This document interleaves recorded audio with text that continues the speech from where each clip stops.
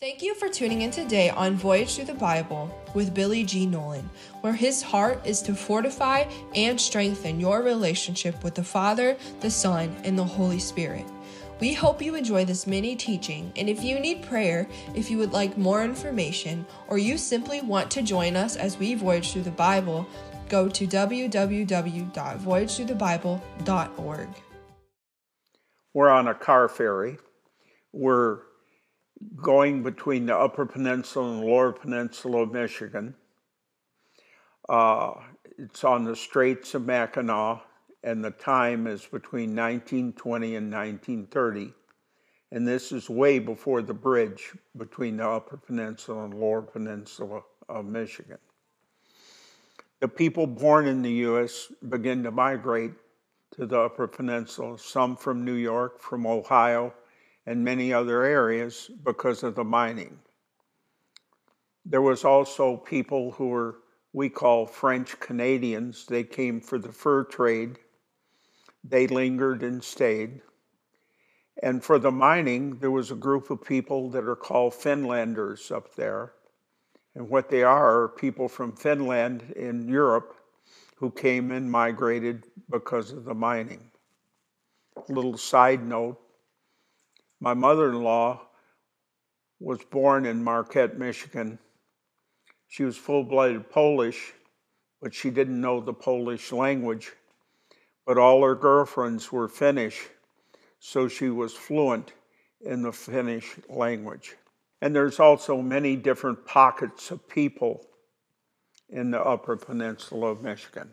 The car ferry has many stories. We have weddings. Did you know we had one wedding on the car ferry itself? And there were people who were sick and had to go to specialists, and most of them went from the Upper Peninsula to the lower to specialists to have special work done with their health. And then we had people coming and going for funerals. We had tourists. It began with a trickle, and the tourists become more and more. And then, of course, business. Voyage through the Bible. It's a quest, it's an overview to explain to a doubting heart what a new heart looks like and that we can have new beginnings. Many aspects of God's dealing with the human race, past, present, and future. We will be able to look at the enabling power of God to save the worst and the best. Father God has a plan. Jesus enacted the plan, and the Holy Ghost is the power of the plan. And with all of this, we have promises from God. We have promises of God throughout this whole word. Our failure, God's promises. Out of conflict comes great testimony. The pig owners in the village came to tell the disciples to leave. Jesus and his disciples were getting into the boat to go, but the delivered man said, "I want to go with you." Jesus says, "No, you stay here." It's a little confusing. So what we would say, it's the disciple wants to follow the Lord, and we want to cluster them. We want to hold them close to ourselves, keep them close to home. Instead, at some point, the disciple must be released to do the work of God they're called to do. The more you release, the better off the situation becomes. In our modern day, we call it being an apprentice to a journeyman. The way the plan of apprenticeship works is that you show the apprentice how to do a particular job. Then you stand back and watch them do it, and after that, you walk away. You come back to see how they were doing.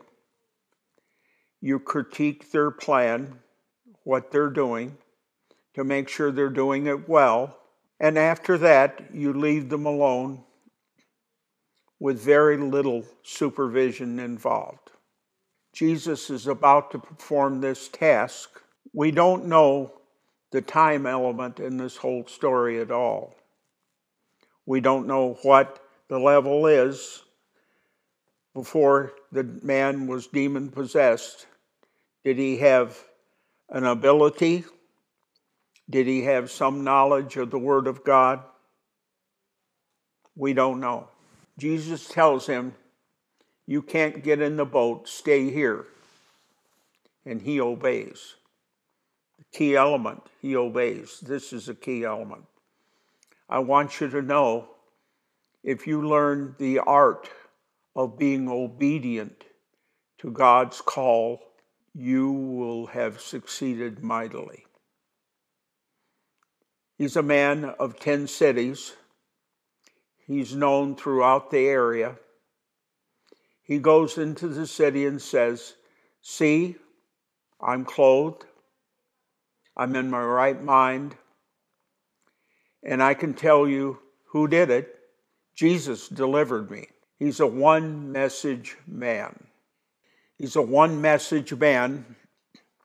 It isn't an elaborate message, but it was a needed message at that moment.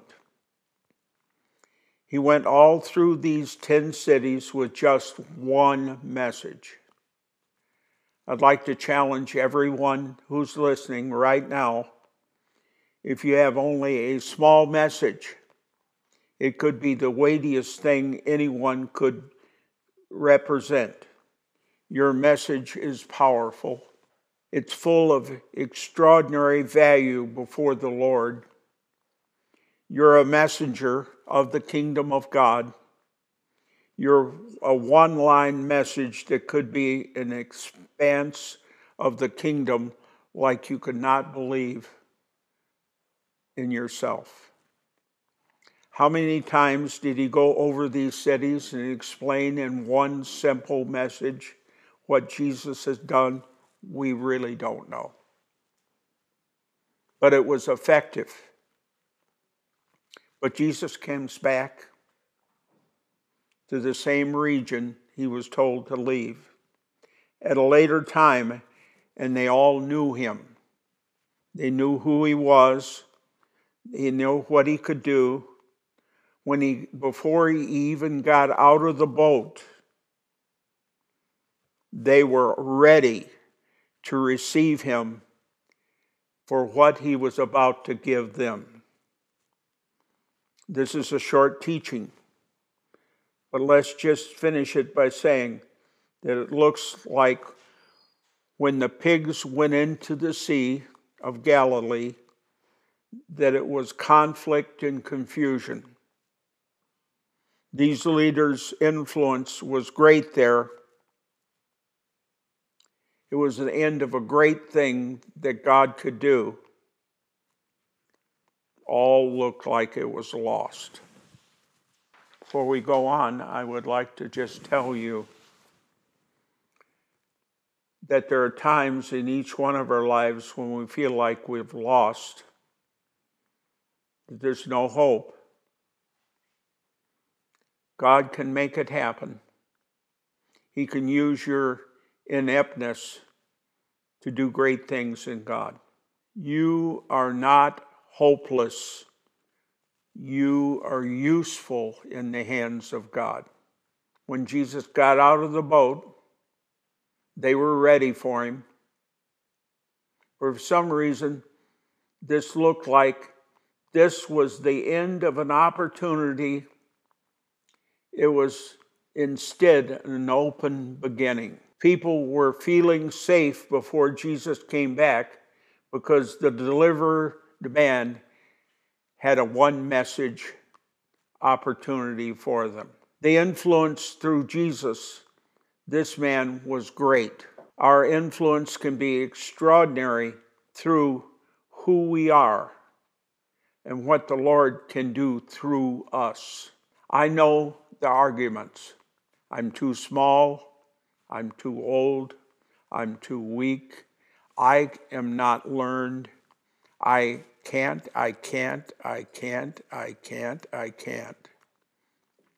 That's the words that form into your head as God gives you a one-line message that can change people's lives. We don't have to think highly of ourselves than we ought to. In Romans 12:3, for by grace are given to me, I say to every one of you, do not think of yourself more highly than you ought to think, but rather think of yourself soberly, judgment, and in accordance with the faith of God has distributed to each one of you. Would you have to just think more highly of Jesus than we do ourselves? Put Jesus on the throne and put ourselves at his feet. We have identity in Christ. You're something. We have security in Christ. You're safe. We have confidence in Christ. Lord, you can do it. I am because of him. Put that deep into your heart. I am because of him. My trust, my faith, my vision, my love, my participation in God's great salvation can be spread over into many people. A man with a simple thing, a one-message man, can mean so much. I'm born again. I have a new life. I'm loved by the Father, and I have an important story to tell everyone. I have a call for you today. The call is that you're greater than your sum parts. God has given you an anointing, a presence of him, and he can use you. Don't think that you can't be used of God. You can be used. So I need to pray for each one of you. I need to pray that God would use you in a mighty way.